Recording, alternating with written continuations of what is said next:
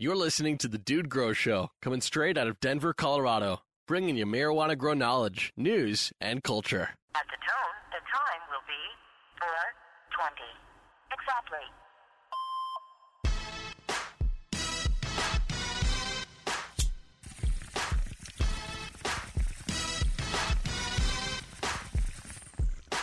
Everybody in the house at the mall. Everybody in the house at the mall. Everybody in the house at the mall. Everybody in the house at the mall. At the tone, the time will be 4:20. At the tone, the time. What's going on? Jumping right in there. Quick count. How you guys doing? It's Wednesday. In studio. Why am I the only one with my headphones on, dude? I don't know. Why are you wearing your headphones, Scotty? They're not doing anything. Video show anyhow. today for you guys that are checking out the video, as well as we got to give away a couple of the Mountainside bowls and hooking up with T-shirts and, of course, a few stickers. And then also, what do we have? That's a first-second contest on that meme contest. And talk about what's going on in our grows. I think we're going to have one, if not two guests. I no longer announce who will be on the show anymore because we haven't recorded it yet, technically. Oh, you So- don't like to predict the future, dude? Every time I do, there seems to be some connection issue or some bullshit. Really? Probably one or two top-notch guests. Dude, hell yeah, man. So I won't tease it any further, or else we'll jinx it and totally jinx it. What's going on in our grows and hanging out, man? What we got growing on? So Who's the executive producer, man? Who is this guy? What I does don't his know. name mean? do bro? you know Who- OJ Metal? OJ Metal, man. I just saw it there. Did you put OJ Metal in there? I did not, man. Oh, man. Guru? We got the Phantom producers, OJ Metal. All right, man. I like it when that's already done, but we'll just give it. I'm gonna have to learn about the good sir, the kind sir, Mr. OJ Metal. I like that. Hell yeah. It's two of my favorite things. Metal and OJ, like Yeah, the juice man. and the music, or the Yeah. metal, the music or the metal. The music, man. The Okay. music.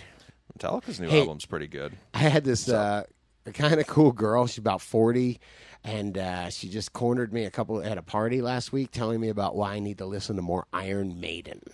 I was like, And cool. why do you? Why do It's you? just there's a whole story behind it, and I like the artwork Iron Maiden had and their T-shirts and stuff. right, You know, it right. makes you look a little cray-cray when you're wearing it. But It was so funny, man. She was talking about how Iron Maiden was her favorite band, and that no, you don't get it, man. You don't get it. All right, there's a historical value there. Okay, it's pretty funny.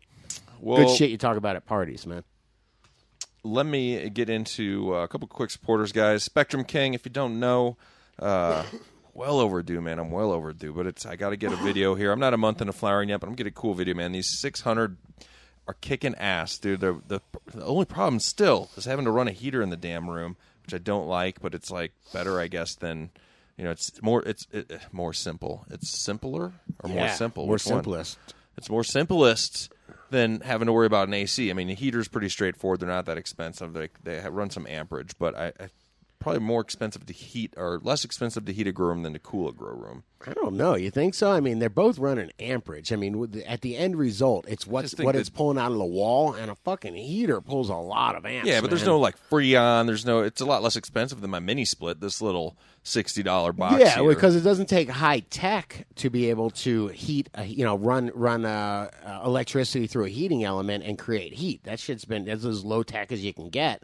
Running an air conditioner and running a compressor is high tech, but Yeah. it's very similar amounts of power. I would think, man. I think maybe the maybe heater is even like worse. probably 9.5 amps or something. It's probably even the same or more on the Yeah, amperage think side. about yeah. it. True. I bet your AC ain't running 10 amps constantly. And then I always ask when people are doing that, so are you running a heater? Do you have enough room to throw up an extra light? Because I'm running a heater with the lights on, too. So then you always look at, oh, man, if you got more real estate, you might as well just run another light instead of a heater. Right. But I don't have any more grow real estate in there. And it has to run at night.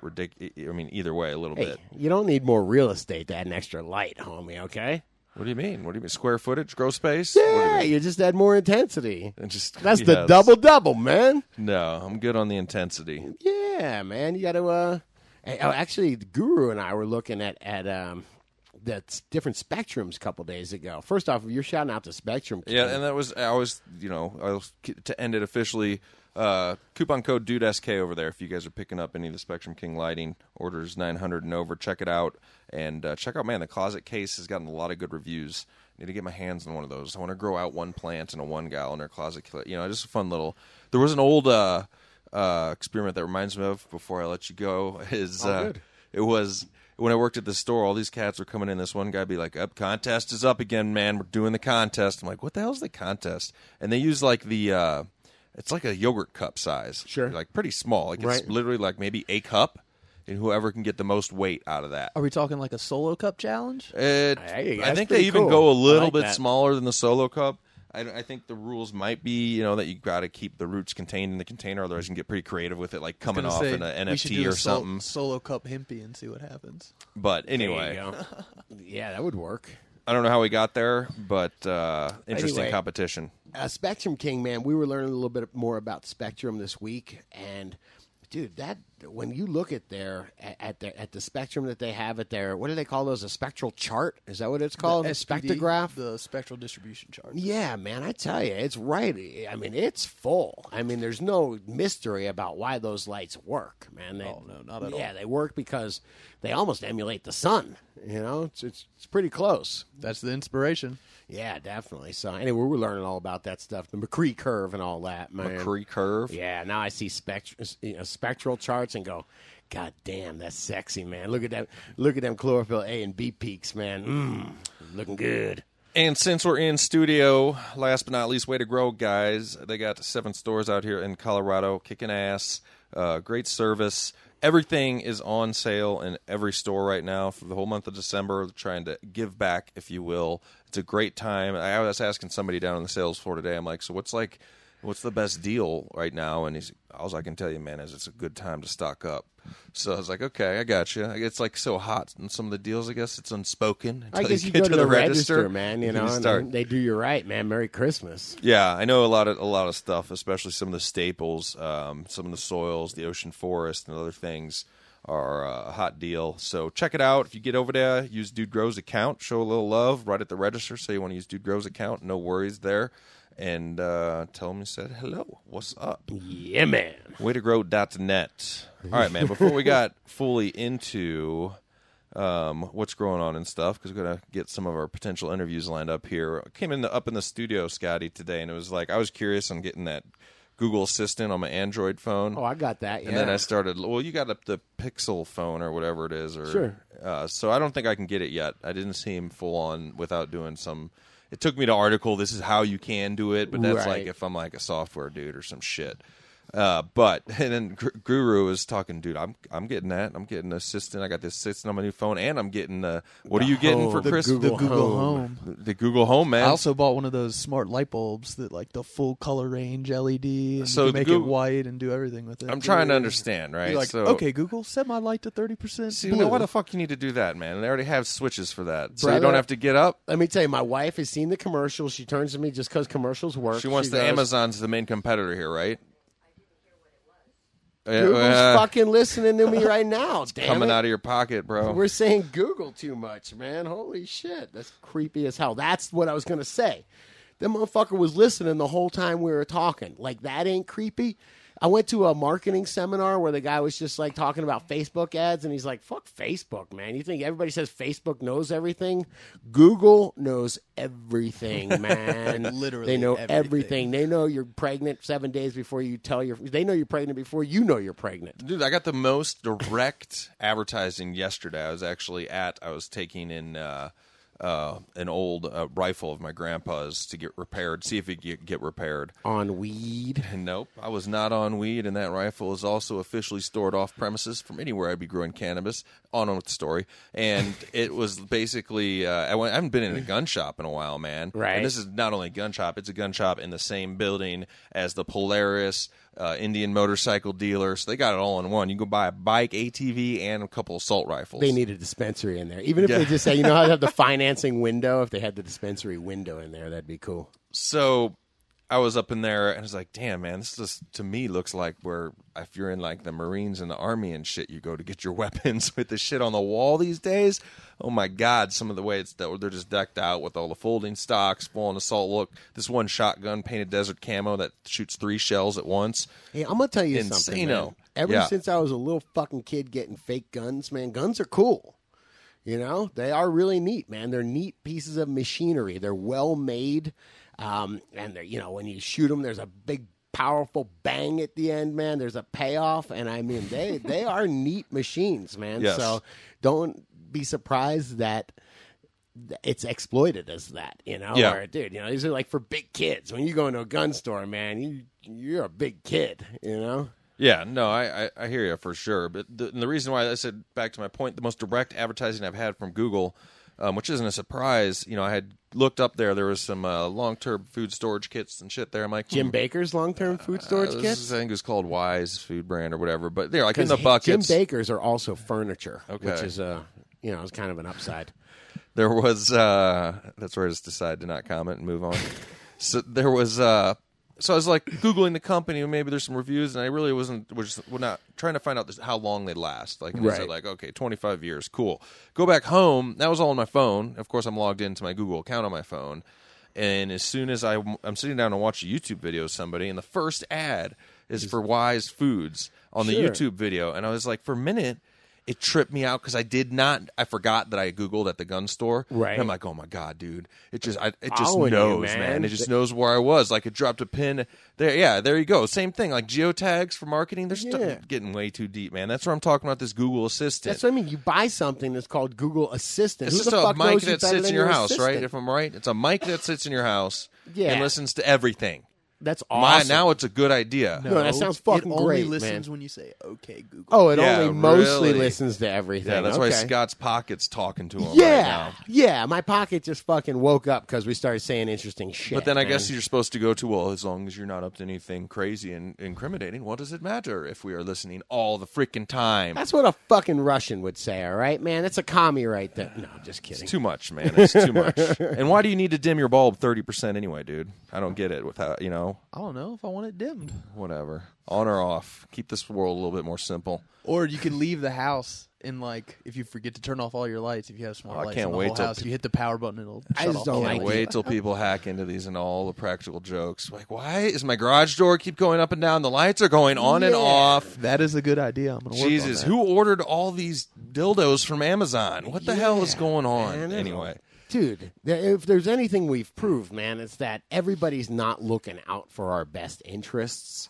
You know, you can't just blindly trust the government or Big Brother, whatever you want to say.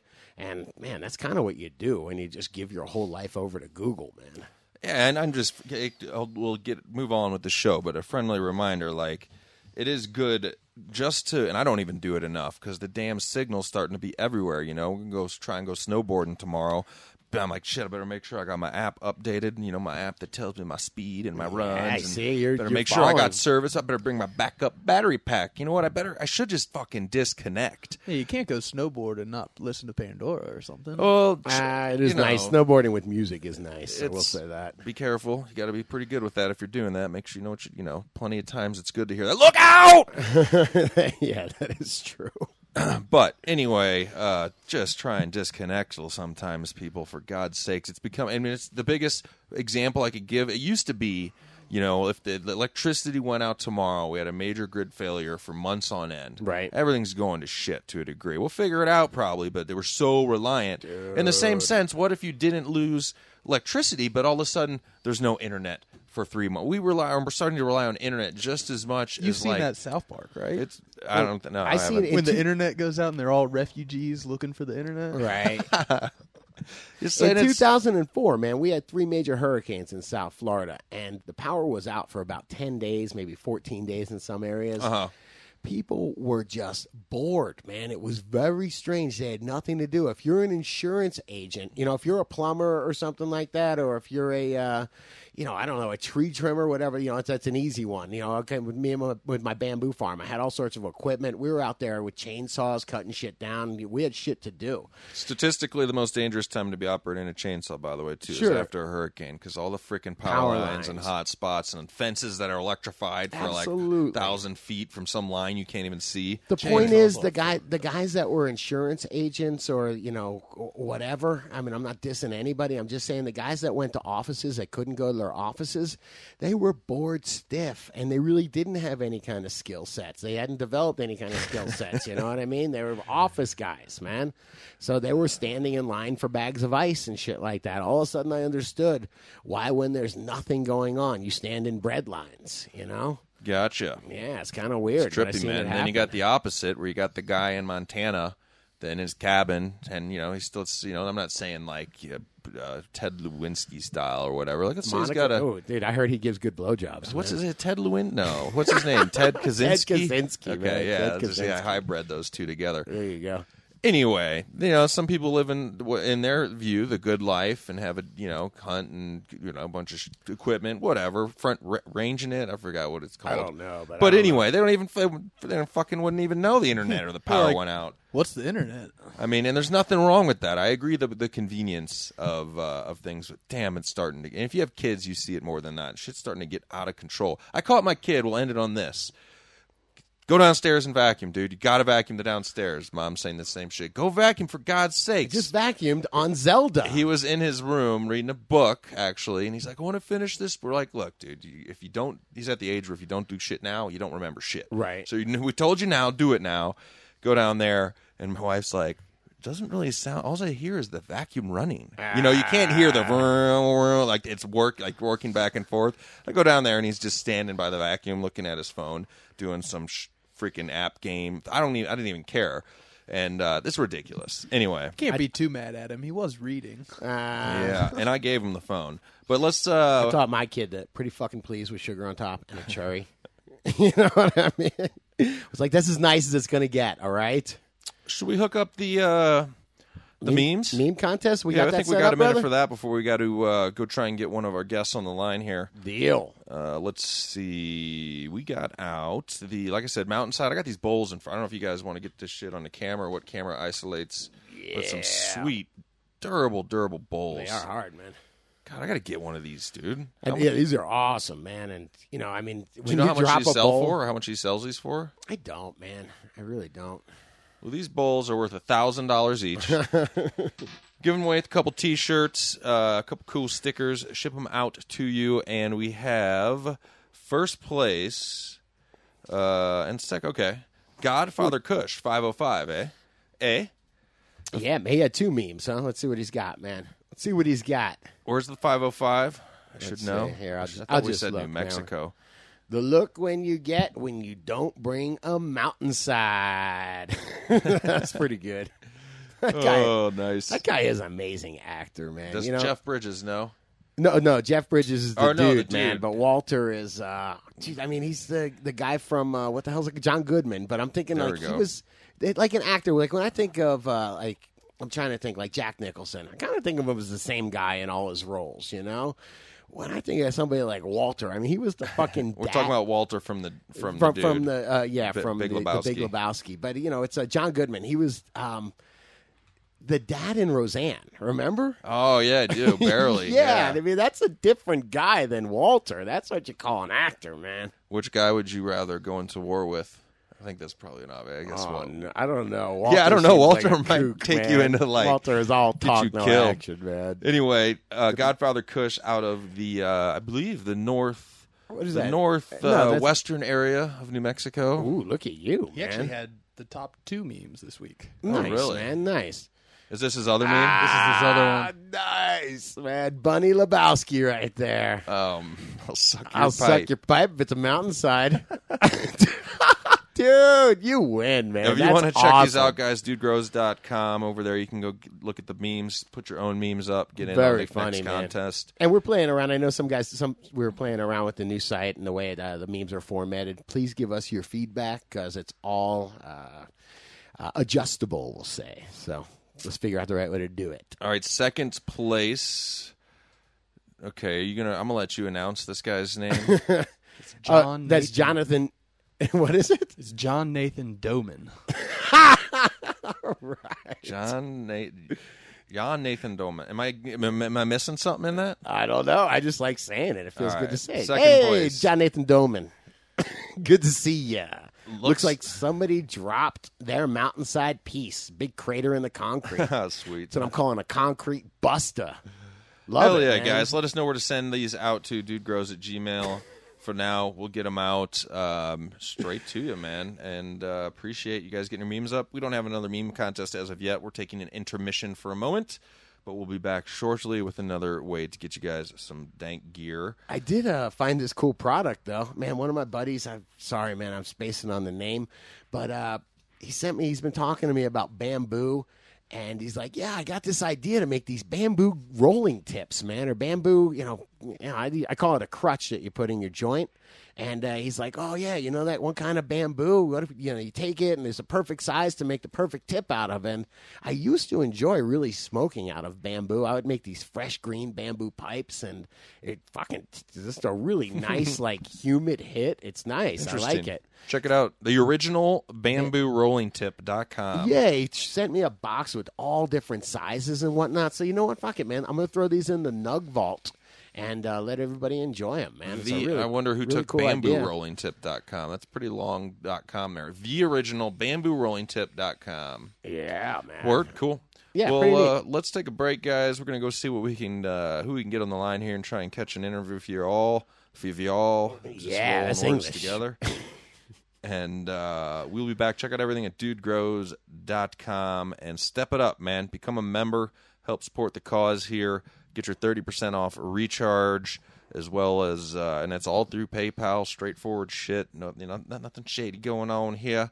And appreciate the support. Don't forget, pick up your recharge as well. Yeah. RealGrowers.com, Amazon, 99.9% of the time in Prime. Look at that. Rhyme that 99.9% of the time in Prime. I was going to try and think of something else to tag on there and keep rhyming, but I'm not a Right rapper. on time. Right on time. But Yeah, time, you can't man. use time twice, though. Just using the same word back to back. Yeah. It's not very creative. That's not a good rapper right there, man. Anyway, we'll be back, guys. DudeGrows.com. Recharge, baby. Recharge, baby. If your crop needs inspiration, Recharge is a great innovation. Use it on your plants daily and nightly. Immediate results are more than likely. Put it on your crop. Watch it grow. Buds so healthy, they almost glow. Vigorous growth rates, a yield so ample. More THC than you can handle. Enhance your soil's nutrition. Recharge is like a weed physician. Helping your crop stay fertilized. Making great plants for great herbal highs. Plus it's organic. Unlike those sprays, you gotta get Recharge. Order today. If there is a problem, Recharge will solve it. Your crop is stale. Let Recharge evolve it. Recharge, baby. Recharge, baby. Recharge, baby. Recharge, Right. baby. The internets and everything worked out dandy with the technologies. We got a hot interview with who? David Montgomery, the hidden half of nature. Yeah, so enjoy. Got about a half-hour interview coming up here, guys, shortly. Just wanted to fill you in. I tried to sound smart and not too stoned. And it was a good hangout. So a bunch of different information from microbes to what? You got to do what was the other side of it? Like something Mike Robes. It sounds like a porn star, man. Mike robes. Okay. Does a little bit. Yeah, no, just talk about, I don't know, man, just the difference between, traditional, what they're doing now in agriculture and microbes, what you can do with microbes. And I'm hoping it changes. We're ripping ourselves off, man. We're micronutrient deficient around here. That is coming up. In the meantime, I made it relate to weed, don't worry. I did want to cover a post over on dudegrows.com. If you guys want to get some up there, get your questions over on dudegrows.com. Yes, sir. We're going to be changing a few of the categories, but if you get a post up there, we are catching everything. So this is from Ralphie. How do you know you're catching everything? I just it says how to store for a long time. I dig this, man. This is kind of intuitive here. So Dude and Scotty, Guru. Something tells me, what, intuitive? I think so. Just keep rolling. Thanks in part to the DGC. That is why I'm a member. Thank you, Sir Ralphie. I am a success at this. I can grow with my legally allowed 6 plants more than I and my life partner can smoke. I have extra. We use it to cook with, and I like that too. We've eliminated the need to go to a dispensary at all. This extra cannabis is not getting smoked. We have decided to shut down the grow for a while. We don't need it for now. I have some big, bad bubba in process. When it's done, big, bad bubba, we will stop growing for a while. I have about 1.5 pounds of stash right now, with more stash likely after the bubba harvest, which is still 4 months away. How do I store this for a long time? Freezer, lightproof containers. How long can I realistically store this stash before it starts going bad? This is a pic of how I'm storing it now. Airtight, lightproof containers, put it in a closet. As always, peace, Ralphie. What about Well, congratulations, Ralphie. That is so awesome that you are able to grow your own stash enough to where you don't even need to grow for a little bit. Dude, I was in the same situation. Like, I started making the canna oil, which I'm starting to have success with dosages and dosing and stuff. Yeah, you seem kind of normal today. But then, it's like, shit, man. I'm starting to get a little too much stash down here. I'm growing enough for me and my friends, but I can't shut down my garden. Like, I mean, that's really part of this. Dude, man. And it's part of the show. I always want to be able to say, yeah, I used that. Yeah, I did this. I tried this, But regardless, that is cool, man, that you'll be able to do all that. As far as storage on flour, now he's got airtight containers here. I prefer big-ass glass jars, probably, if I'm storing for a long time. There is, though, but I take that back. So let's talk about what degrades THC. Light and heat degrade THC. Yes. You know what I mean? So keep it in a cool, dark place. If you got a cellar or something like that, 60 degrees, I would think, in the dark. You can store that for a long time. I smoked weed from the 70s in the 80s.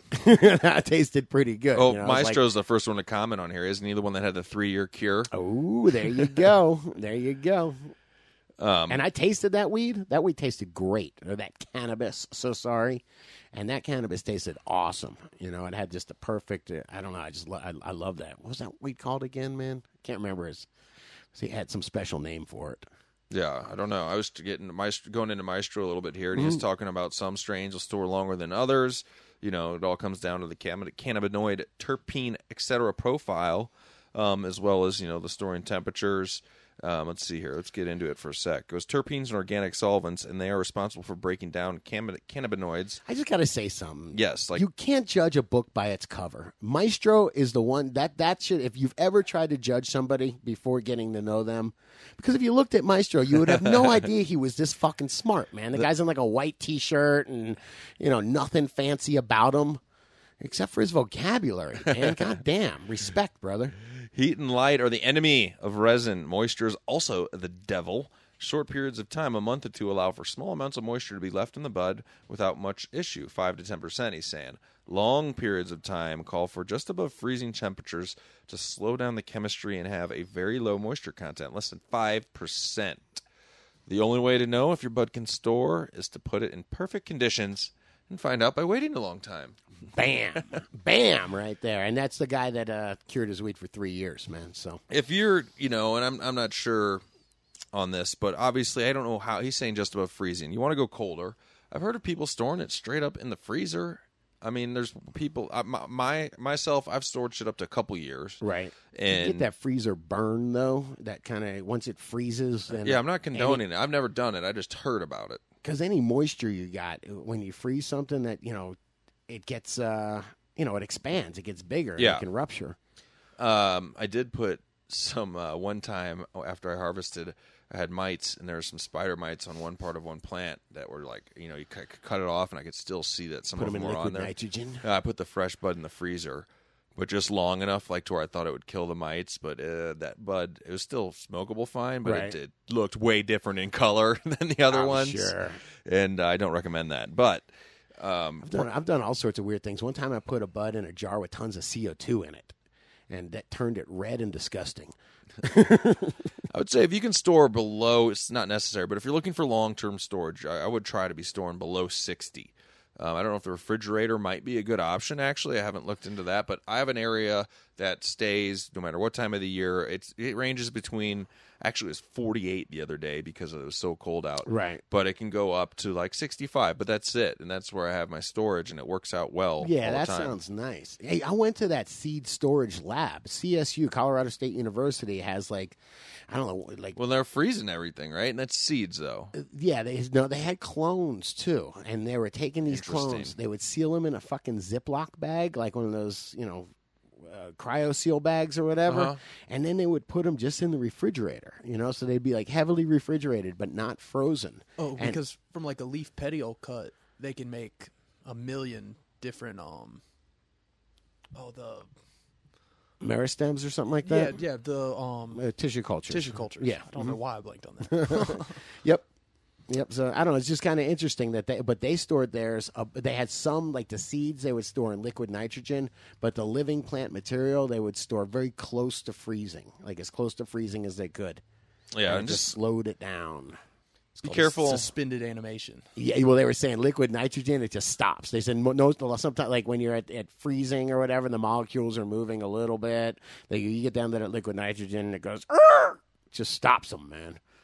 Well, Long Bottom Leaf and Colorado Sherlock chimed in as well. Also, thanks, guys. Long Bottom Leaf was talking about the Bavita packs. You guys should go over to dudegrows.com and check out the comments on this post. And I will tell you also that if you know it's good, and you're like, okay, look, I know it's not going to matter if I open that container tomorrow, next month, or for a year. Like if you know your cannabis is to that point of, I guess, dryness, but not totally dry. Okay. That's better. Like if you have obviously a big container, it's nice to get what you need off of it instead of sometimes I get in the bad habit of like, oh, let me go get a bowl of this weed out of this container of a QP. Right. You want to try and keep those containers closed so you're not drying So you don't out. want to exchange the air? I mean, because when you're You don't need to. no, not that you don't need to. If But, it's cured up and good to go. yeah, but when you're curing, you're usually exchanging. the Yeah, I air. mean for a cure a little bit. Yeah, the burp, maybe a burp. After I do I've get to the burp once a week, or maybe it's like, man, I haven't burped this jar in like 2 weeks. I'll check it out. But then after that, I'm done. You don't need. For me, I don't need to. Have Right. you noticed that dispensary weed is almost always over dried? They're on a time frame, man. I know they have to be. I tell you right now, you're going to see a whole bunch of dry shit at the dispensaries after the past 2 to 3 weeks in Colorado have been the driest it's ever been since summer. Like Wait. What does dry mean anymore? Now you're changing the word. It used to mean that you can't get weed. It's dry out here. 10% humidity. So Now the we're talking about dispensaries humidity. There's dispensaries that don't have, like you said, remember we saw the curing room at RX Green Solutions. It was Right. full on climate controlled. Mini split, dehumidifier, they could do whatever they want in there. Not everybody's doing that. They're just putting it out in their drying room. I've gone through a place where they have the damn lines hung up in the same room that they got the grow, and they got the shit drying. I'm like, shit, man, these are the right conditions for drying, but when they're trying to reach market, like It's the right conditions for buying. that's why homie. not all dispensaries, man. I don't want to talk shit about all of them, but you can definitely run into those guys that just got the crispy, like, I don't even need a grinder, man. This just breaks off into some dust from my Right, J. right. And that's too quick. But, it'll still get you high. Eh, So, good question, man. Glad hey, you will brought this that get me high? up, Ralphie, and congrats on your success. That's always good to hear. And let us know how long you store it, man. Temperature for me is going to be sometimes the biggest challenge depending on where you live. Having a room that always stays that cool, if you don't have like a crawl space or something like that, can be challenging. Somebody look into storing it in the fridge for me, man. Maybe that might be the angle versus the freezer. I don't know. Anyway, I'm with Maestro. What Jay Maestro said, okay? okay. No, it was pretty intelligent about lowering the amount of moisture if you're going to store it long term. Yeah. So I would think that would make the most amount of sense to me, man. All right, what else you got going on, man? You've been up to Hey, I a got few something different interesting, things. man. Yes. I seen Jay and Silent Bob get old yesterday. They came to town. My the wife- original Cats, huh? Because when you told me Yeah. that, I was like, is it really? So Kevin Smith and... Kevin Smith, dude, it was the weirdest thing where at the end of it, I was like, this is almost as weird as like an independent movie, you know? Do But you know I liked the other it. guy's name? Jason Silent. Mewes. Okay. Jason Mewes. Silent Bob How old is he now? They're my both- age. they're both man. like He's- 40? He's like a year older Oh, than you're me. not 40. Okay, no yeah, worries. he's a year older than me. He's 46. Okay, there Okay. I said it, man. I'm coming to terms with it. And but it was just interesting because first off, it was a podcast. I went there and I looked and I go, "This is a podcast. There's 2 mics up there and there's chairs up there," and so they just get on stage and they start hanging out and talking, and I guess the whole thing is recorded. They do it weekly, but it was described as a weekly intervention podcast, which I didn't know what that meant. Turns out that Jay, Jason Mewes, got all fucked up on heroin, man. So he was like, they said People Magazine called him at one point in time, called Silent Bob and goes, "Hey man, we need a quote for you about your buddy Jay being dead." And he's like, "Fuck, man." And then he hangs up the phone, and then the phone rings again, and it's Jay. And he goes, they're like, "Dude, people think you're dead." He goes, "I know, man. It's crazy." So they decided that he was just going to stop. Yeah, he decided he was going to stop. And they had an intervention for him. Uh-huh. And then, like, every week, they check back with him. And they just go, it was so fucking funny, I guess, that they made it into a podcast, you know? His weekly checkup, see if Yeah, he's still and it's good. weird because Silent Bob he smokes weed like we smoke weed, Yeah. all day long, man. He was actually telling a story. And so, like, the guy that's super stoned is doing an intervention on your buddy. But it was really cool because he was just like, "Hey, look, dude, we're in Colorado. I love this. Went to a dispensary today. It was fucking great." He's talking about the legally binding staple. You know what I mean? Where they told him he stapled his weed when he went out of the dispensary. yeah. And he was like, "Dude, listen, you can't open this until you get to your hotel." And he's like, "What the fuck are you talking about, Technically. man?" He's like, "Dude, you can't. This is a legally binding staple, man." And then like they started complaining. He's like, "Well, that's fucked up. That's so stupid." And he goes, "Look, we're still living the dream, okay, man? Like you can still go to a store, but it was just really interesting." And like so, Silent Bob's like what he was saying, his whole mantra was, "Look, dude." Do what you want to do, smoke what you want, take what you want, but handle your shit, handle your buzz. If you can't, Silent Bob was saying that? yeah, if you can't handle your shit, then it's time to check yourself. And for Jay, he couldn't handle his shit. But it was a really interesting mindset. It was a pretty progressive mindset, and I enjoyed it, man. I appreciate that. Sounds like Jay and Steve-O might get along a little bit. That's like he got to the point where he, from Jackass, he could not handle his shit. Yeah, I mean, I could see that. Could you imagine being Jay from Jay and Silent Bob? Even Silent Bob, they went to the dispensary. Jay and Silent Bob showed up at the dispensary. That's awesome. And people are just like,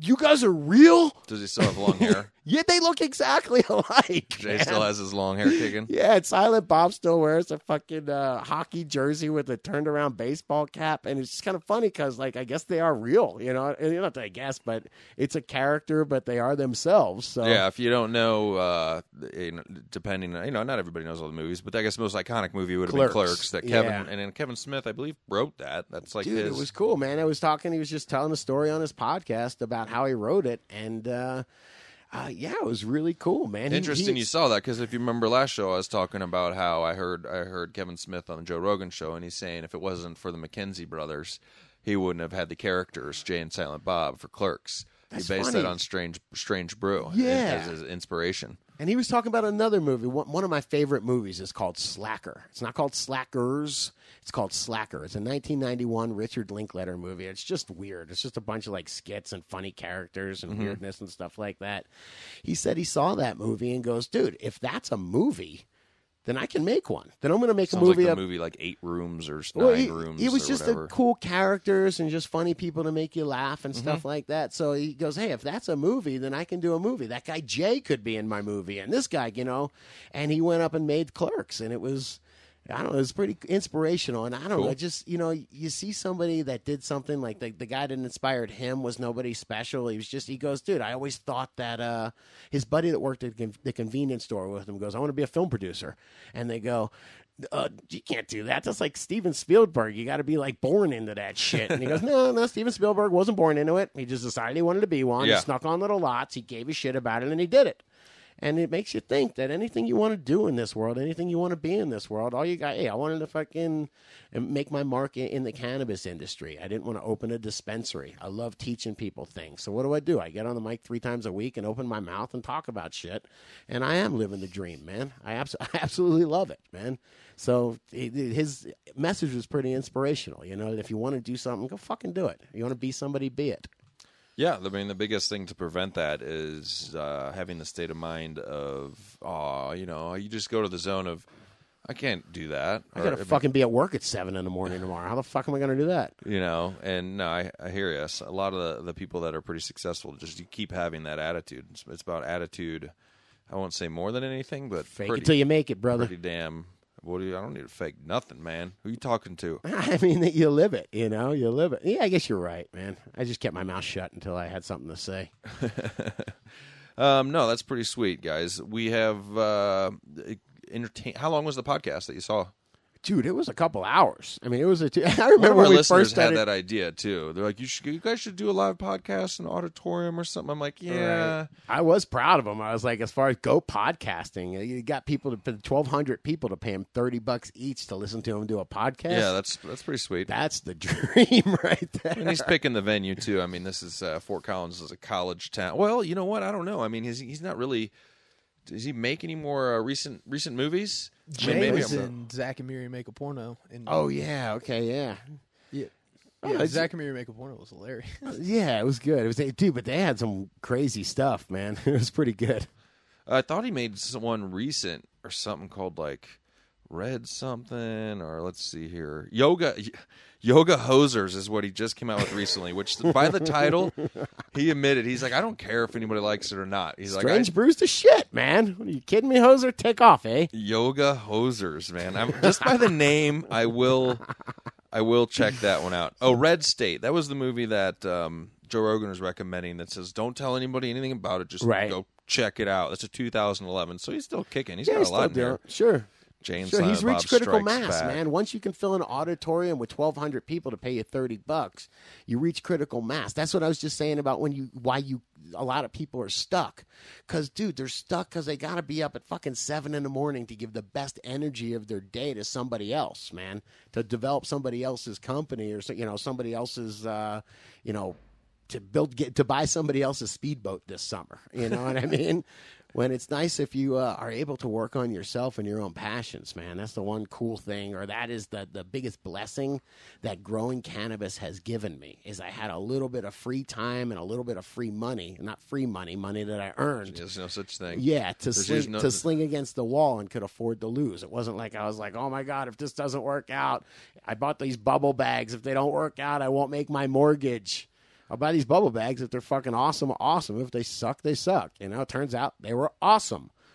I used to sell bubble bags for so much back in the day, man. When I was working retail, we'd sell the 5-bag bubble bag set for like $320. Dude, I bought them for $300 in Canada one time, and I was just like, dude, remember my wife looking at me like, are you nuts, Talk dude? about markup on that shit, dude. How much does it cost to make a 5-bag bubble bag set, you know? Sure, but it's knowledge, man. It's you pay for the knowledge. True. You know, in anything. What can I do for these with these? Yeah, no, I hear you. Yeah, man. Remember how much swag we would throw out before bubble bags came out? There was nothing to do with your swag.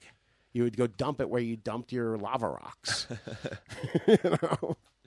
Well, we let's get. You want to get David on the line, man? Is that it? Yeah, let's get David on the line. I'm calling him Dave. And learn a little bit about what he's got growing on. I was going to cut into guys. We had a cool question on dudegrows.com about canna butter storage, but I kind of want to hold off. We're supposed to have another interview here with Jeff, the cannabis chef, and I think we might be... Didn't we talk about canna butter storage? No, we talked about weed storage. Okay, two different man. things. Those are two different one things. One solidifies at cooler temperatures, one doesn't. Man, I got you. I'm going to guess that he's going to say freeze it. We haven't. You know? I'm going to hold on to that question about canna butter storage. I don't know if it'll be on this show or actually next What's Growing On, so I just wanted to let you know that. But for now, enjoy hanging out with Dave, if you will, and we'll be back with more Dude Grow Show. You know it. We got to talk about what's going on our grows, yo. Yeah. Sounds good to me, dude. Be right back. Gonna overgrow this country. Gonna need a lot of recharge. Gonna overgrow this country. Gonna need me a lot of recharge. Gonna overgrow this country. Gonna need a lot of recharge. Gonna overgrow this country. Gonna need me a lot of recharge. It's microbes put in a can, created by a man who digs life underground. Growing life the natural way, a little recharge every day, keeps the pests and problems at bay. Gonna overgrow this country, gonna need a lot of recharge. Gonna overgrow this country, gonna need me a lot of recharge. Gonna overgrow this country, gonna need a lot of recharge. Gonna overgrow this country, gonna need me a lot of recharge. My purple kush never smoked like this, crushed it without a hitch, still dreaming about them budding. A little recharge every day keeps the pests and problems at bay. The natural way will never fade. Gonna overgrow this country, gonna need a lot of recharge. Gonna overgrow this country, gonna need me a lot of recharge. Gonna overgrow this country, gonna need a lot of recharge. If we all plant a seed, it won't be hard. All right, so pretty excited today. I actually am. I'm living the dream, Giddy. man. You're giddy. So, man, I've been listening to. I'm not. I could smarten it up and say I've been reading these books, but I'm an Audible guy, so I try to really learn about microbes. I have this great microbe product, and I try to learn why it is so great and why it works, and where the magic comes from. It's still a little magic to me why Recharge works so good. And so I'm trying to learn. So I got a lot of microbe books. Some of them are about, the gut balance. A lot of them are about human microbes. And then I caught this book, The Hidden Half of Nature, which is about microbes. And I mean, straight up microbes in the soil, but then microbes in your gut. And then you start not being able to tell the difference. It turns out we all, it's all being processed, the same. And so this is the book was The Hidden Half of Nature by David Montgomery. And thanks to the powers of the internet, I actually called up or found David Montgomery. I won't say I stalked him, all right, but I got him to come on the show, man. So, Dave, how are you, buddy? I'm doing fine. How are you guys doing? Excellent, man. Excellent. Do you prefer Dave or David? Or does it not matter? Well, I go by either. Okay, perfect. Some no people can difference be to me. like that. They're like, oh, man, I'm already bothered. They're calling me, Matthew, or instead of, I got to tell you, although we're calling this guy at his office in Harvard, okay, he seems like a Dave. All right. He does. Yeah. That is what most people call me. Excellent, man. Now, I was reading in the book, not to get too heavy, but, you're a geologist, right? Yeah, I'm actually a geomorphologist, and that's the kind of geologist who studies topography. The evolution of mountain ranges, what shapes rivers, what makes the pools that you'll find salmon in the Northwest where I teach, and, how like the Himalaya evolved, that kind of stuff. So, the geology of the here and now, what shapes the surface topography is what my real specialty is. Yeah. So I'm sure when Scott said you were coming on, I was like, how does that tie into what you're doing now with the book and your passion for microbes and understanding all this jazz? When I hear that title, geologist, and things you were saying just now, it's like, really? So what's up with the crossover into microbiology and all that good stuff? Yeah, well, the microbiology is really interesting. And actually, long ago, I was very interested in biology, back way in high school days, many years ago. And I got distracted in geology for quite a long time and love it. But, this book, The Hidden Half of Nature, really grew out of some realizations that I shared with my wife on the book, and who's a biologist. And when you look at this play, say in soil, for example, and how that helps nourish plants and maintain plant health and gives them access to all the compounds and elements they need to make the phytochemicals that give them their unique sort of flavors and abilities. That's really where geology and biology start sort of cross on the line between one another. And the microbes are essentially the agents that really facilitate some of those processes.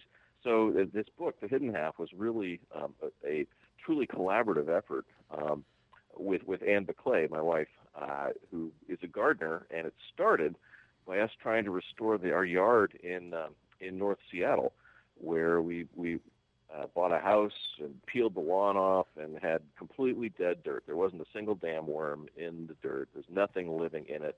And we wanted a garden. It was a little embarrassing for a geologist to realize he should have dug a soil pit in his yard to figure out what he was buying, But, it never crossed my mind doing that in an urban environment. And the more we got into looking at the way that it was that restoring the microbes to the soil was the key to rebuilding the fertility that eventually gave us the garden that Anne initially so desired and that I came to really share a love of when I started to realize what a really neat place this was once the lawn was gone and it was a lot more interesting. Yeah.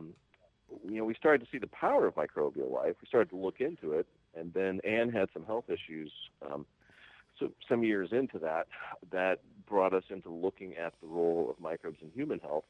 And frankly, we just got carried away looking into the microbial world. The science on it is exploding. It's really fascinating. And the stuff that we know now today about the role of microbes in plant health and human health is so far beyond and different than the stuff that Ann and I were taught in college back in Berkeley in the 1980s. It's a pretty small window here. Like, the advancement has come fast. Like, still now, even we're kind of surprised we'll run into people in cannabis growing and they're not familiar with this at all. And you're like, oh my gosh! No. Like now it's like it used to be you can grow this way, and now we feel you have to grow this way. You're not using microbes and things in your soil. Like, what the heck? That's an essential part of it. Well, you're the first one to explain that. Has been exploding. I mean, you're the first one to actually quantifiably explain. You listen to chapter 14 in your book, and you explain what's missing from food today. From things that are grown, and it starts making sense. Like when we start talking about how many seeds or how much volume, how much biomass, we'll just say, is in whatever it is, whether it's a head of lettuce or a big loaded bush full of buds. Cannabis bush full of buds, man. It's what you're doing is you're spreading that limited amount of resources that are in the soil very thin. That analogy you gave with the peanut butter and the cracker. In his book, he talks about taking a tablespoon of peanut butter. You can spread it on a cracker. It's going to be pretty thick. You can spread it on a piece of bread. It's going to be pretty thin. It's the same amount of peanut butter. That peanut butter is your soil, is your soil nutrition. You can spread it thick or thin, and it's going to affect the quality of the plant at the end result. Yes, I'm good that analogy worked. Yeah, well, but the science behind that, in terms of particularly like the crop, wheat and corn and crops like that have been studied fairly extensively. Right. The analogy works pretty well. You can look at the amount of nutrition or elements that are in the soil that are available to get into plants. And if you basically grow high-yielding varieties without access to those, to the full complement of nutrients or enough nutrients, you're spreading them thin, just like on that cracker, rather than on just like on the bread rather than the cracker. I'll get my own analogy back. Yeah, we're always looking to grow great cannabis, and what it comes down to is we're really limited with our plant counts. A lot of times they'll say you can grow 3 plants or you can grow 6 plants. So people try to grow these big giant bushes. And somebody said to me a couple of years ago, I really find that the bigger the bush I grow, it really, the quality of the flowers really suffers. And I would just kind of put that in my head. Yeah, because that would have a direct analogy to what people have seen in like wheat and corn yields in terms of the last 50 years. I don't know anyone who's actually studied it in cannabis, but it'd be interesting to know. And it sounds like you've got people who've been noticing that. I do, yeah. You know what else I'm really interested in, as far as you've talked about micronutrient deficiency, right? Yeah. That's something where everybody's so, and cannabis is like a mimic of big ag as well, I guess, where people are like, I care about NPK. That's what I care about. And what's the NPK on that bottle? And it Right. really does seem that. I remember I went to Jamaica for my honeymoon, and I remember talking about, I was trying to show off and be like, oh, I grow this glowing green crypto, and back in Florida, and they were like, oh, do you use that chemicals to grow that? And they were like, ugh, I don't want it. They just made a face, no chemicals, They would go get me some of this Jamaican, outdoor Jamaican stuff that it didn't look that crazy good, but it tasted amazing and it made you feel just completely alive, man, And I was, and I was thinking about how ours is all show, it looks really good, but it feels like it's missing something, And I've been trying to, that's where I think, really good quality organic cannabis, it does have something that, and that something is the micronutrients that it's picking up. I'm thinking that it's the microbes that are pulling these micronutrients or making them plant available. But I'd love to know what you think. That makes a lot of sense to me. One of the hypotheses we put forward and looked at in the hidden half of nature was about the role of soil microbes in delivering micronutrients to crops. And that if things are over-fertilized, if they get plenty of N, P, and K, but they don't have access to all the micronutrients they need, like the calcium, the iron, the zinc, the copper, things that they need in small amounts, but that are really important for making the phytochemicals, the plant chemicals that help make up part of their bodies, the secondary, what you call secondary plant metabolites, which would be all the sort of specialized chemicals they make, of which terpenes are in that category. Yeah, phenols, terpenes, all kinds of other things, and probably phenols. Write that down.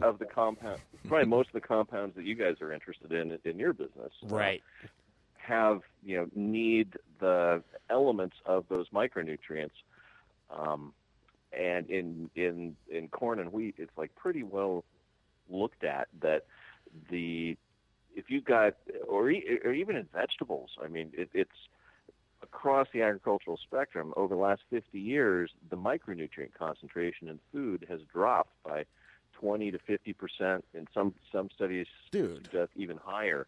But you kind of average all the studies, and you kind of go, oh yeah, a third to almost half, which means that you'd have to eat 2 tomatoes today, conventionally grown tomatoes today, to actually get the same micronutrient nutrition as from eating 1 tomato back during the Second World War. So that's all attributed to farming practices, no? And the type of inputs. I can grow the same, if I want to grow the same tomato today, there's some genetic role play depending on my seed source and all that. Yeah. As that was found back in the day in my nice organic living soil garden, I should be able to do that just fine, correct? Yeah, and so that there's sort of 2 elements there. There's one is the genetics, which variety you're growing, and some of the high-yielding varieties, sort of seeds that will give you a lot of seed biomass for the cereal grains, right? Or potentially buds for your guys' business. Things that could yield sort of a lot of biomass in that. You're spreading the peanut butter on the bread rather than the cracker. You're thinning it out. Diluting. Yeah, you could be thinning that out. And the other part of it is if you over-fertilize, it can actually harm the soil microbes that are you can think of them as the agents, the miners that go out and get from the soil things like phosphorus, things like copper and zinc and iron. Right. Solubilize it, bring it back, trade it to the plants for the sugars that the plants push out of their roots in the symbiotic exchange that happens in the rhizosphere, the root zone, the zone around the roots of a plant. Sure. So if you over fertilize and give the plants too much of the macronutrients, N, P, and K, the things that really support big biomass growth. Right. They become couch potatoes, and Ann and I call them couch potato crops in some of the articles that we've written because they just hang out and they're not putting out the exudates to recruit the microbes that will go get them those specialized elements that they need to put the phytochemicals together to give them their distinctive properties. That's what I was saying. It seems like there's nobody else knows exactly what these plants need to perform the best more than the micronutrients, right? If they have that relationship going on, and if I'm following you right, well, the microbes, not the micronutrients. The microbes are going to deliver the micronutrients. Yeah.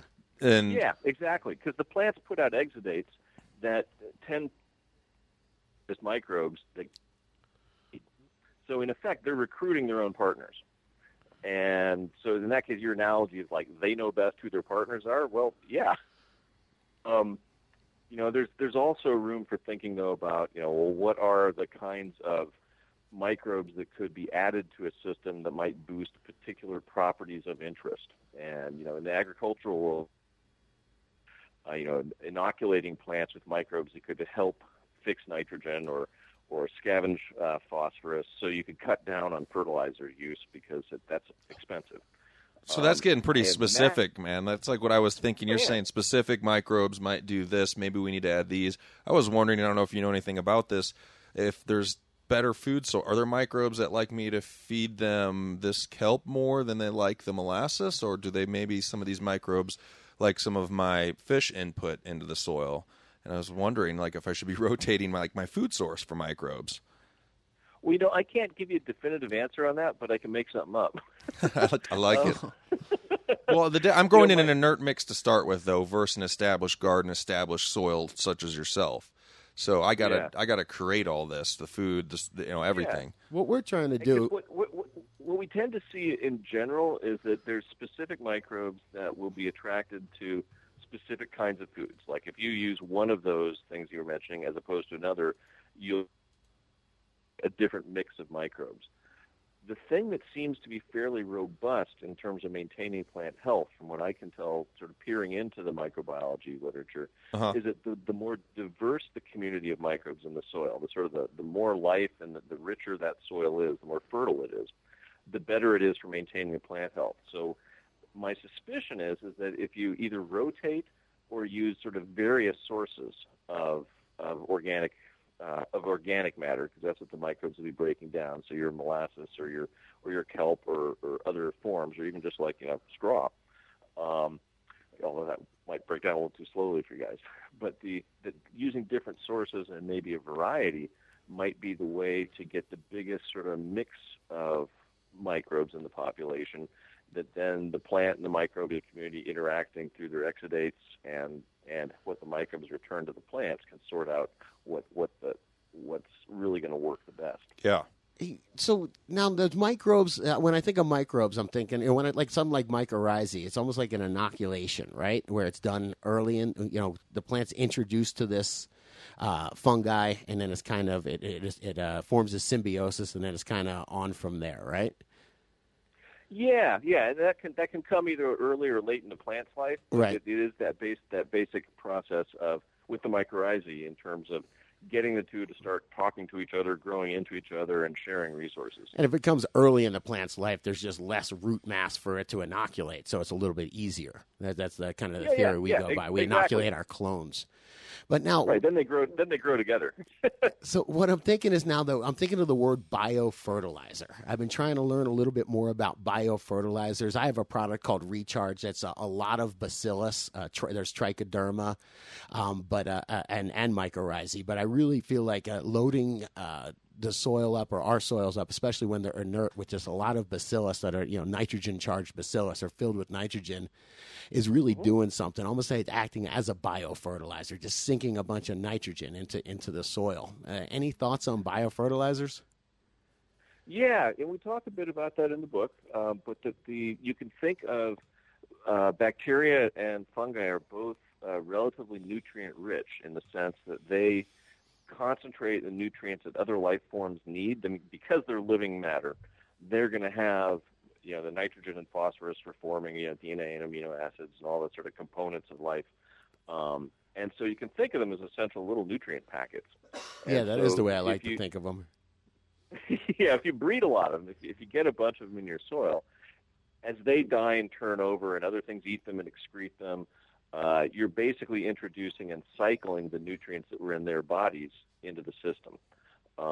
Some of them actually, provide services to the plants that nutrients. They're actually little, you can think of them as little offshore chemical factories for the plants where, they're pushing out, the botanical equivalent of money through their roots, sugar out into the soil, and the microbes are taking it, consuming it, and in combining it with other things they take and producing metabolites, their waste products, that can actually be things like growth hormones for the plants. And again, I'm mostly familiar with stuff from the conventional agriculture literature. It's making sense, brother. What you're saying is making sense. That's what we're noticing. Yeah, and there's no reason to think that those kind of interactions are not happening in the crops you guys are interested in. Yeah, no, they are, and that's why we're sitting here playing with these microbe packages. I have a formulator that's pretty much tells me here you go, but you don't really get the whole genius behind it. He's not cluing me into his lab work. And, man, I just know this stuff works. And then I just scratch my head and try to explain, try to reverse engineer why it works. And good luck. It's complicated, man. Yeah, I mean, one of the things that is sort of true, I think, today in terms of looking at what's going on in the soil is we've started to realize that it's pretty complicated. You're looking at community ecology of these tiny invisible organisms, which you can tell apart mostly by DNA sequencing the whole population of them. Then you can sort of see who's there. But we're not, if you go take a random DNA sequence of a fertile soil somewhere, most of what comes back are going to be species you don't know. Yeah, you said 9 out of 10 are unknown, right? Of these microbes, something like that. So we're just started to see how their community structure and interactions are really important to plant health and again human health as well when you look into that. We've got some insight into the importance of particular species, mostly the pathogens, the bad guys. Right. But in terms of the beneficial ones, it really seems to me, at least, and to Ann, that it's the community dynamics and interactions that are really important for setting up the processes and properties that then benefit the health of plants and people. And it's a lot harder to sort of get in and really laser focus and go, oh, it's just this one microbe that you need, when it's the community structure that's important. You're so right. That's what my formulator tells me also. He says, when I first started with them, I took the packet of, the competitor's product and go, look at all the stuff they have in here. Why can't we have this much stuff in here? And he goes, it don't work like that. You got to find the ones that work well together. He goes, if you put you put a bunch of things together like that, you're going to sell a nice package, but the symbiosis isn't there, man. They compete, for nutrition and whatnot, and it just doesn't work. It's kind of like the multivitamin thing, you know what I mean? Everybody gets that multivitamin, the Centrum with 50 different vitamins in there, but they're all locked up. It don't work, Yeah, and that's another way to look at thinking about microbes. When you mentioned sort of locked up, if you look at the bulk chemistry of most soils around the world, it's got what plants need to grow, but most of it's not available to the plants. It's locked up in the minerals, and that's where a geologist can talk about this stuff, right? Right. And what the microbes is you can think of as little miners that will sort of help get the stuff out of the mineral component of the soil and out of the organic matter, the decaying dead stuff that's in soils too. It's a reservoir of nutrients, and get that stuff out and put it back into biological circulation by making it soluble and therefore available to plants, so plants can take it up. And they're really, the microbes are kind of the back half of the workforce on the grand cycle of life. They're the recyclers. Yeah, they were poking fun at me because I said I was smoking a joint, looking out. I live off by like a rock cropping or whatever, and I was just looking, saying I can get how a geologist. I was watching a rabbit just eat the grass. And I was looking and seeing how, nobody's fertilizing these trees here, but they're bright green, and there's things, it's Colorado in the winter and it's bright green, and it's the microbes are delivering that. I'm like, but you start understanding the whole circle of it, how, the grass holds nutrition, the animal eats the nutrition, they process it and mix it up with some bacteria and fungi in their guts. The rabbit or the animals, they can actually move around. The tree is stuck in the ground, but the animal can move around. So there's your little fertilizer factory right there. And all of a sudden it all starts making sense, where the animals, the plants, the soil, the fruits and grass as the kind of like the storage, for nutritional storage. All these things start making sense, and you start going, yeah, I get it, man. There is a big, I feel like the Lion King should be playing, Circle of Life. But it starts making sense, You can think of the microbes as they're the things that are helping the rocks break down, right, and unlocking all that the sort of the elements that will then become put together to make life. But it happens really slowly. I mean, rocks break down really slow. But like that outcrop that you've been seeing, you could probably sit there for 10 years smoking many joints, and it'll all look the same year after year. Absolutely. But you can think of the plants and the animals like you are thinking about them as essentially keeping those nutrients in play. Once you get them out of the rocks, then they go round and around and around and around, between plants and animals and the soil and back again, and they stay in play in the great game of life until they get buried in the ocean. If it gets into a stream and makes it down to the ocean, gets buried in the ocean, gets locked back up in the geological cycle. Or you do something stupid like put them spread them out on your soil where there's no ground cover and let the wind blow them out into the ocean. Yeah, I mean that shit does happen. Exactly. Man. Yep. Oh yeah. Yeah, I don't know. I just found it really interesting. And then, so when I'm looking at this stuff, saying, "Oh, that's how plants grow naturally," then I start feeling really stupid. Going, "Well, I'm just drunk on chemistry over here, going and buying NP and K from some fucking laboratory and putting it on my plants and going, hey, look, guys, it's growing. Look, it's growing a model of a plant. This crystalline structure is growing, man." And then I'm wondering why it don't taste like that good Jamaican weed, and there's a huge difference what's inside. I'm building basically a shell. Maybe you're growing couch potato weed that way. That's what I'm talking about. So I've been on this quest for the past couple of years to try to build, grow better weed. Honestly, because it is medicine. The longer we've been doing this podcast, the more people we know that really use this as a legitimate medicine, whether it's a painkiller or appetite stimulant, whatever. Man, I am completely convinced or anti-seizure. The cat's out of the bag as far as that goes. So now I want to just help people grow complete medicine. I want to get an understanding of it, and I want people to grow complete medicine, man. So I appreciate your input with this, brother. Well, no worries. It's interesting stuff, and this whole relationship between microbes and the health of the soil, the health of plants, and the health of people is all. It's a very interesting and exploding way of looking at things, and I'm really glad to hear that narrator for the book is good. So want to listen rather than read can enjoy it. Oh, even my 12-year-old loves the word fecundity, man. So, I mean, that's just three good words wrapped up in the one, brother. Oh, man. And I still don't know what prescient means, but I'm glad that you do, okay? Anyway, fair enough. How do you recommend, I didn't know if you had a site you wanted to plug, or like if you just tell people to get your book on Amazon, or do you have a preferred method if they want to check out The Hidden Half of Nature? Well, so there's a couple ways. You can get it anywhere, probably anywhere books are sold. If you like Amazon, go for Amazon. You like your local bookstore, go to your local bookstore. That's The Hidden Half of Nature, The Microbial Roots of Life and Health, and it's by me, David Montgomery, and Ann Bickley. And we've got a website if you're interested in this kind of stuff and want to follow us on Twitter or look at our website. Our website is dig, and then the number 2, grow, dig2grow.com. And our Twitter handle is the same thing, @dig2grow, @dig2grow. And I've got another book coming out in May, actually, called Growing a Revolution, which is about looking at how to apply these principles to reform conventional agriculture and make it more environmentally friendly, sequester a lot of carbon, grow enough food to feed the world, start helping to cool the planet, and conserve biodiversity. Because no more dust bowls. No more dust bowls, and how to actually do it by trying to apply some of the principles that we lay out the foundation for in The Hidden Half. I went out and interviewed farmers around the world last year to try and figure out, okay, well, what's working?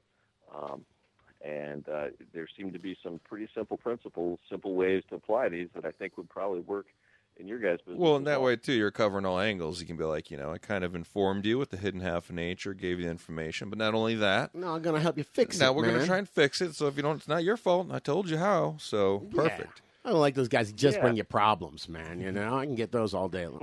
No, I'm just kidding.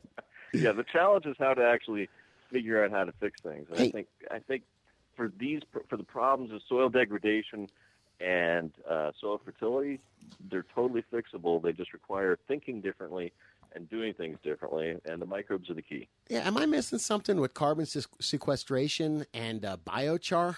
I did some working with biochar, and what that char is carbon that would be CO2 that would be released into the air with decomposition, but instead you're trapping it in this crystalline structure. So I mean, it is carbon. Yep. It's I'm pretty interested in that as well.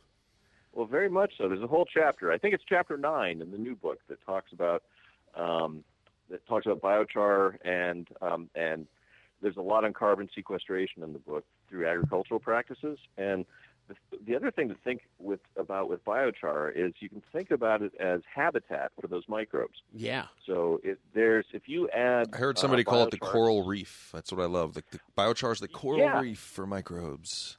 Yeah, no, that's a really good analogy. That it's basically habitat. It's structure to the environment that allows them to thrive. It's very much like a reef. If there were any And- living reefs left, it would be a great analogy, dude. Oh God, yeah. Jesus. Well, after Scotty gets through the next book here, I'm sure we'll get back in touch, try and get you back on the show and hang out a little bit. It's been great talking with you and, learning all about this stuff and how much we really should use what nature has provided, put simply. Yeah, it sure does make you feel dumb when you're trying to do it without, nature provides you this awesome way with microbes, and then you're sitting there with plastic bottles being like, oh, no, I can do better, man. It's like like I was watching War Games a couple of days ago, and he turns on the computer, and it talks, and it's like, hello, I am talking. This is my voice. Like, that's nothing close to talking to a real person. Thank you, man. Yeah. No worries. It's a pleasure to talk to you guys, and stay curious. Yeah, definitely. Absolutely, Have brother. a good day. And keep on breaking it down for us guys, man. We need guys like you, man. All right. Spread the word about the books. We'll get people reading. Sure Definitely. will. Thanks, man. Later. Take it easy, All right. Dave. Take care. That bud look what? Shit looks good. Shit's danker than a motherfucker. That shit look good? I mean, how's it smell? How's it taste? Is it grown right? It's grown straight up with Recharge, homie. Shit. Look, listen, grower, tell your crew I'm looking for one of them badass purple buds. No doubt. The Recharge buds. But if it ain't all that, you know if it ain't up to what the dude in Scotty Real is growing, Oh, yeah. already know what to do. If you got little buds, tell your boy, recharge it up. If you got root rot, tell them boys, recharge it up. If you got yellow leaves, then tell your boy, recharge it up. If you wanna grow them big fat buds, then all you do, recharge it up. If you wanna grow that stanky shit, then tell them boys, recharge it up. Hey, y'all. It's Scotty Real here talking about Recharge. And if you don't know, Recharge is my shotgun blast of organic goodness that takes the guesswork out of growing great herb. What makes Recharge unlike any other product in the store is my soil biology. Each gram of Recharge has over 400 million CFU of living soil bacteria that act like billions of tiny little stomachs, voraciously eating and delivering nutrients to the plant, all nicely wrapped up in this delicious organic package. The results are serious dank flavor and crazy strong and vigorous plants. And if you don't believe me, just ask Courtney. Do this talk with this brother guy is just highlighting the good essence of Recharge. Now that's what I'm saying. So go on over to realgrowers.com and check out Recharge. You'll be glad you did. All right, we're back. A little bit more educated. Not just educated, man. Just it gets you feeling a little more passionate for the soil, especially after I haven't listened to the whole audiobook yet, but starting to get into that hidden half of nature. Right. So that was Scotty on his best behavior, by the way. There you go. It's like if you meet the girlfriend's parents or something like that. You're robo Scotty. If you didn't get the hint, pick up some Recharge so you can be cool. All right, so what's going on in our grows is what we're going to get into here. And take it away, man. What do you have going on in your grow? Yeah, you know what, brother? It is just better to ask for forgiveness than for permission, I'll say. So, man, I hooked up with my boy Straight Nugs. We went out and hung out last Sunday. Just hung out and had a lunch together, enjoyed it. And he brought me a couple cuts that I just couldn't resist, man. It's my constitutional duty in Colorado. Duty. Man. I did say duty. That was cool. But it's my constitutional duty to grow 6 plants in this. 6 plants for me, 6 plants for my wife, even if she doesn't want me to. All right, man? Yes. So, I got some clones up, man, and went and positioned the 5x9 tent, nestled out of the way a little bit. And just, man, I got to do something in there. So I got 6 plants. They're in solo cups right now, but I think I am going to step them up into the hempies. And I don't know, man. I don't know if I should do anything a little different with them, just for learning's sake. But I think I am just going to do the hempies for now. I've been doing a little different. I've been doing some of the most aggressive pruning in flower I've ever done. And it was like, for a minute, you get that state of mind. The first thing you think of, and I'm talking like 3 weeks in, oh, man, I'm cutting away too much. It's going to mess up my yields. And then I'm like, you know what? I don't care about my yields anymore, really. So true. I'm experimenting with just, the philosophy of getting more energy up to the top colas and less trim work and trimming at the end and see if I think it feels that it affects weight in a negative way. So it totally makes sense, man. What Dave was just saying about the cracker thing, you know what I mean? You've only got a certain amount of soil nutrition, and you can either spread it super thin. We've known this for years, man. That's why we cut off the little bottom buds, because you don't want the nutrition going to those things. You want them going. Well, yeah, and I got to the point now, like I'm down there low in my garden where I'm looking at the part of the plant, probably the first more than a foot. It depends on how tall your plant is, right? My plants are probably 4, and then the other one's like 5 foot tall. But my lower 18 inches, you see your main branch in your trunk, and then you see your main branching going out, like 4, 5, 6 of them maybe. Right. And then you'll see the smaller, like pencil size, and this is all relevant to the size of the plant you're growing, but I'll see branches shooting off of those without even looking at where they're going, make it to canopy or not. I cut them away. Right. And some of them are pretty big. You'll get that one that's like 2 foot long. It made it all the way to the top. It's getting light up at the top. Think about how far that nutrient's got to travel, man. But that's not the main branch on that main branch. If you follow it up to the top and you cut away a lot of that other shit that's still in your head, you're like, man, that's going to make some good flour. It might. It's going to be kind of fluffy, whatever. I want to get the energy there. It's crazy, like how much leaf material I get a pile of, man, taking off a plant. And I tried to spread it out. I know the captain said he only does it. He did it. I mean, don't quote me. I thought he said he did it like a month into bloom, one time heavy. I try to do it once every week, not heavy, but like a little bit, like a deer's coming by and munching on my plants. Right. And I'm hoping they're putting out a good stress response to it, too, to help in flower production, etc. I'm not positive on that, but picture it might be. Anyway, what were you talking about? I don't know. Something about in your garden, hempies, doing something different. Anyways, just playing around with it. Like I said, I was pretty inspired by all this organic talk to try to make some better tasting cannabis, especially even going back to the last cup that we had, the DGC cup we had. Man, it was all really good organic tasting weed that won. Not all of it. Well, most of it was. I mean, I guess, yeah, we had the Lemon G, which I don't think Moby Dill grows 100%. Yeah, no, I think he did on that. I think he might have even used General Organics, which isn't 100% organic, but we'll just double check with them.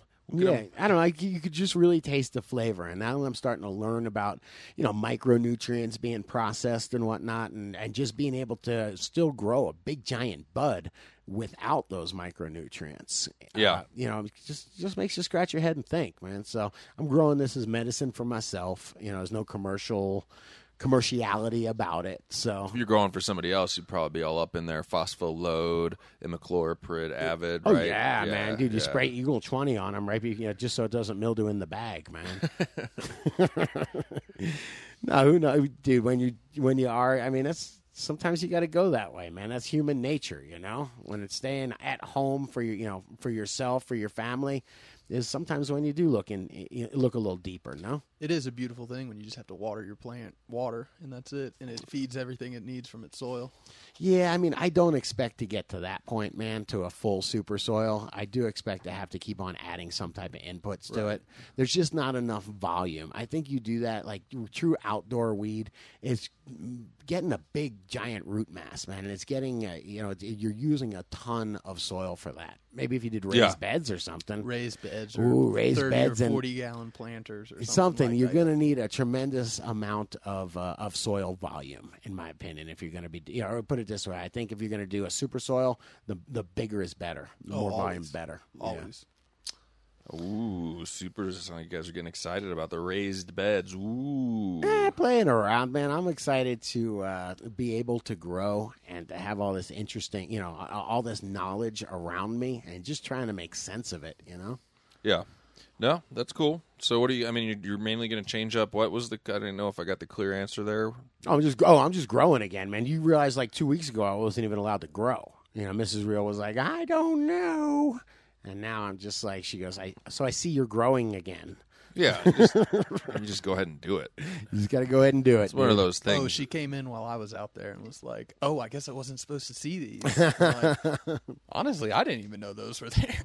I'm glad you saw them while company is here, okay? Yes. That's the trick, man. You just drop the hammer when the company's there, so you can't get in too much trouble. Anything else happening? That's it? Just got some plants rocking? Yeah, I think that's it. I don't remember. Did I write something interesting down? No, that I can missed, take it man? away then. How many uses do we have for a 15-minute tab timer? That's a timer, guys, out there that has I fucking how many hate tabs? those things, man. How We were many gonna tabs talk in a about 24-hour that. cycle? Break down the math. 4 per Well, there's hour. 4 times 15s. 24, 102. Is that right? There's 12. There should be 48 tabs. In a 24-hour cycle? Oh, I'm sorry. No, I guess there'd be 96 tabs. 4 right? times 24, correct?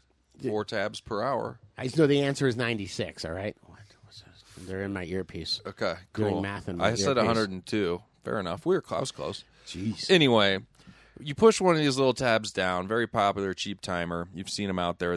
Some of them have the dual outlets, one on either side. They can run up to 15 amps. If you run straight up to 15 amps for too long, they start to turn a little brown. They can't run up to 15 amps. No way. Yeah, a lot of those. I mean, double check your specific timer, but I have 15-minute tab timers that run up to 15 amps. Pretty sure. Nah, they're the wimpy ones, man. The 15-minute tab timers don't even have a ground in them. I've seen one of those melt before. They'll melt. That's what I'm No, trying to mine tell you. has dual grounded outlets on it, man. Must be a badass one. And you're talking, it's got the gray wheel of things that you push in.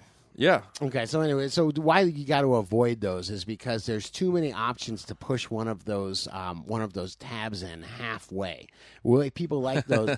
People like those for things where you might want to turn something on very frequently. So if you have like a CO2, just a CO2 tank, you plug that in. You say, okay, I know in my tent that if I run this thing for a 15 minutes, And 15 and then, off. I've done that many times. Yeah, and then so one tab pressed in, 2 tabs pushed out, or something like that.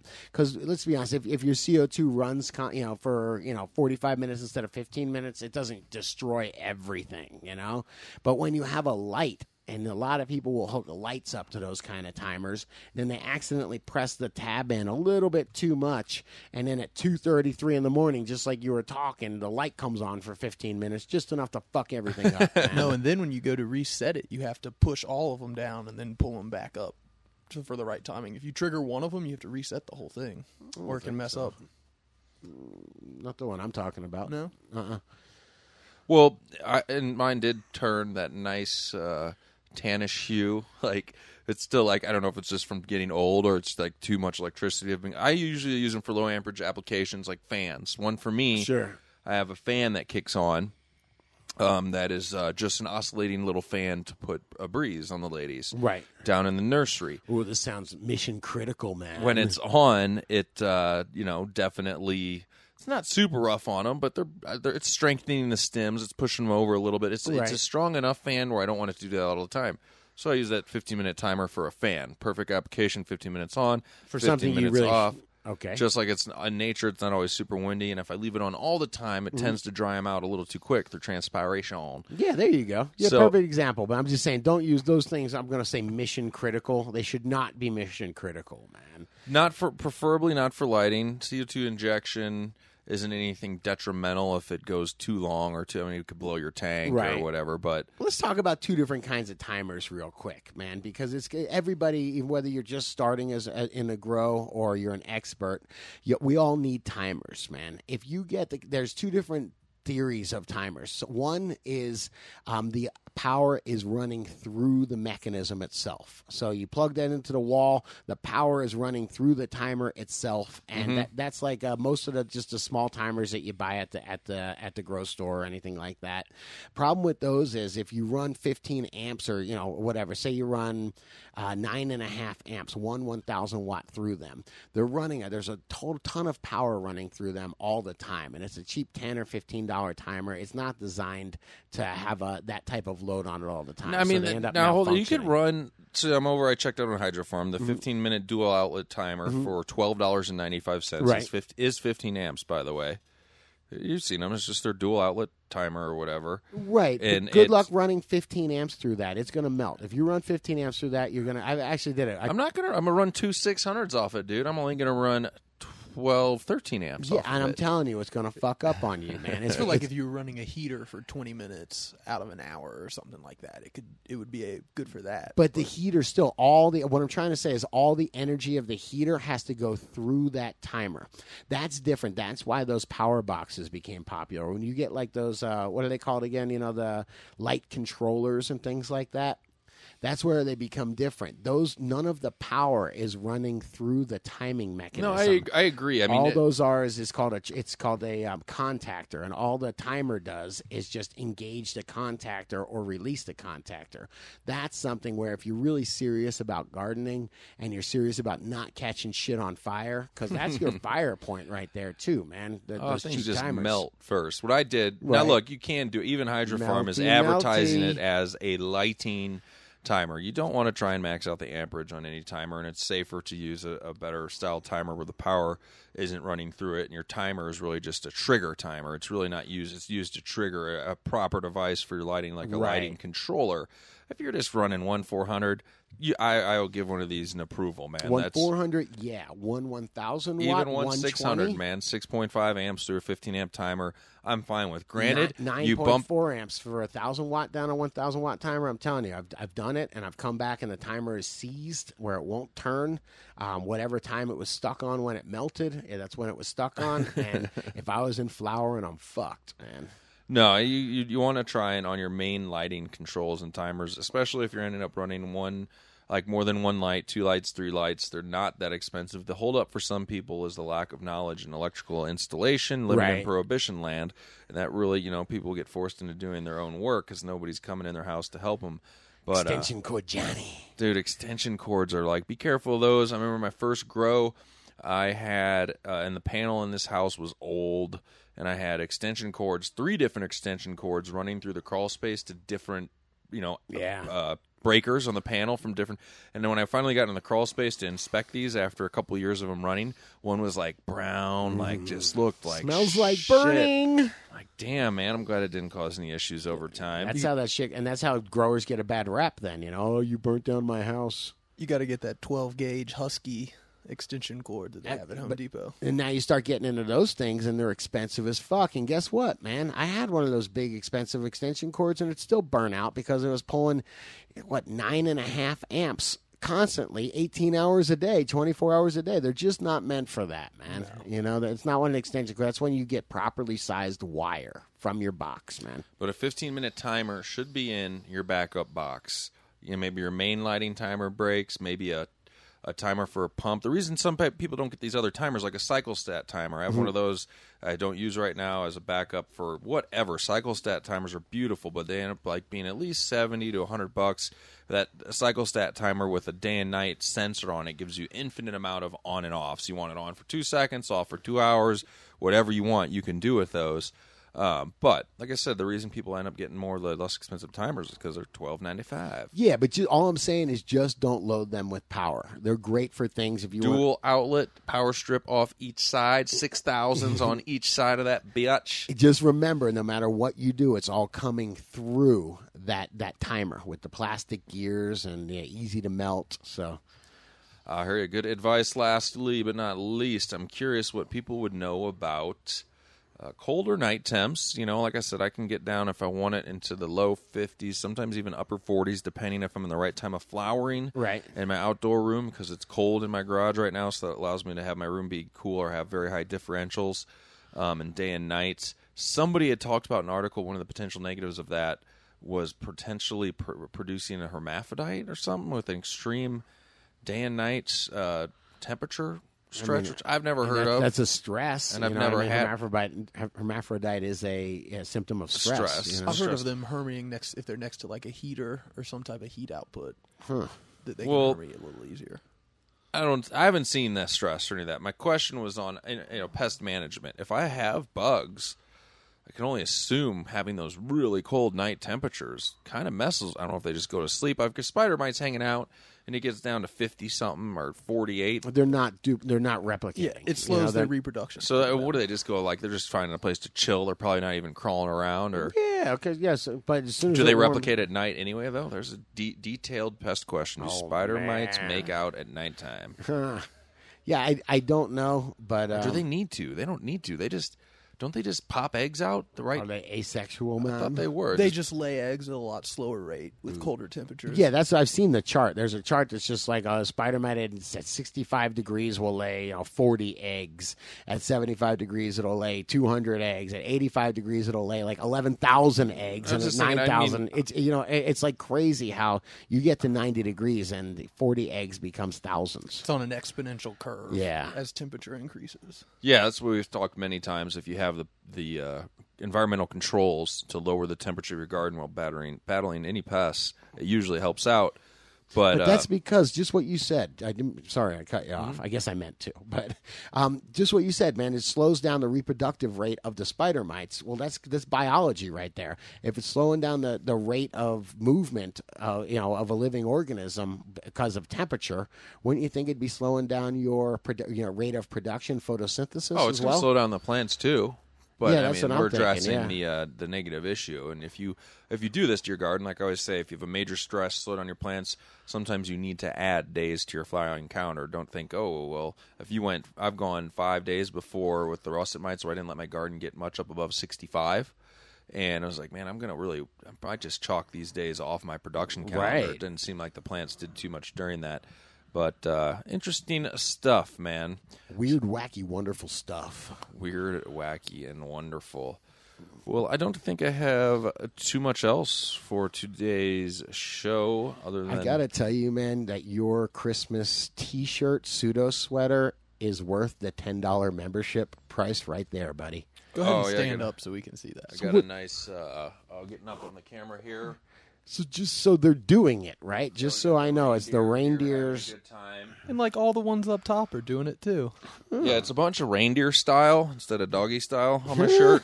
But you can't tell it's incognito, Right. I just walked around the corporate offices and just to see if anybody noticed. And they did. They just all think I'm wearing a cool Christmas shirt. Anyway. A Christmas shirt, let's just say. This Week in Cannabis Friday, and we'll be hanging out with you guys. Hope you stay high, and remember to listen to or read, your choice, The Hidden Half of Nature. Hey, I will tell you, Montgomery. Chapter 6 and 14. I just got it on the Audible book, but man, it's a couple hours. Dude, you'll understand microbes and understand organic production if you'll have a listen, man. It really did change the way I think about the way my food is produced and the way my cannabis is produced. Hells yeah. All right, I'm out of here. Speaking of cannabis, I get to work on the my current buzz, actually. Yeah, I can't feel my weed anymore. Exactly. Peace out, guys. Take her easy, dude.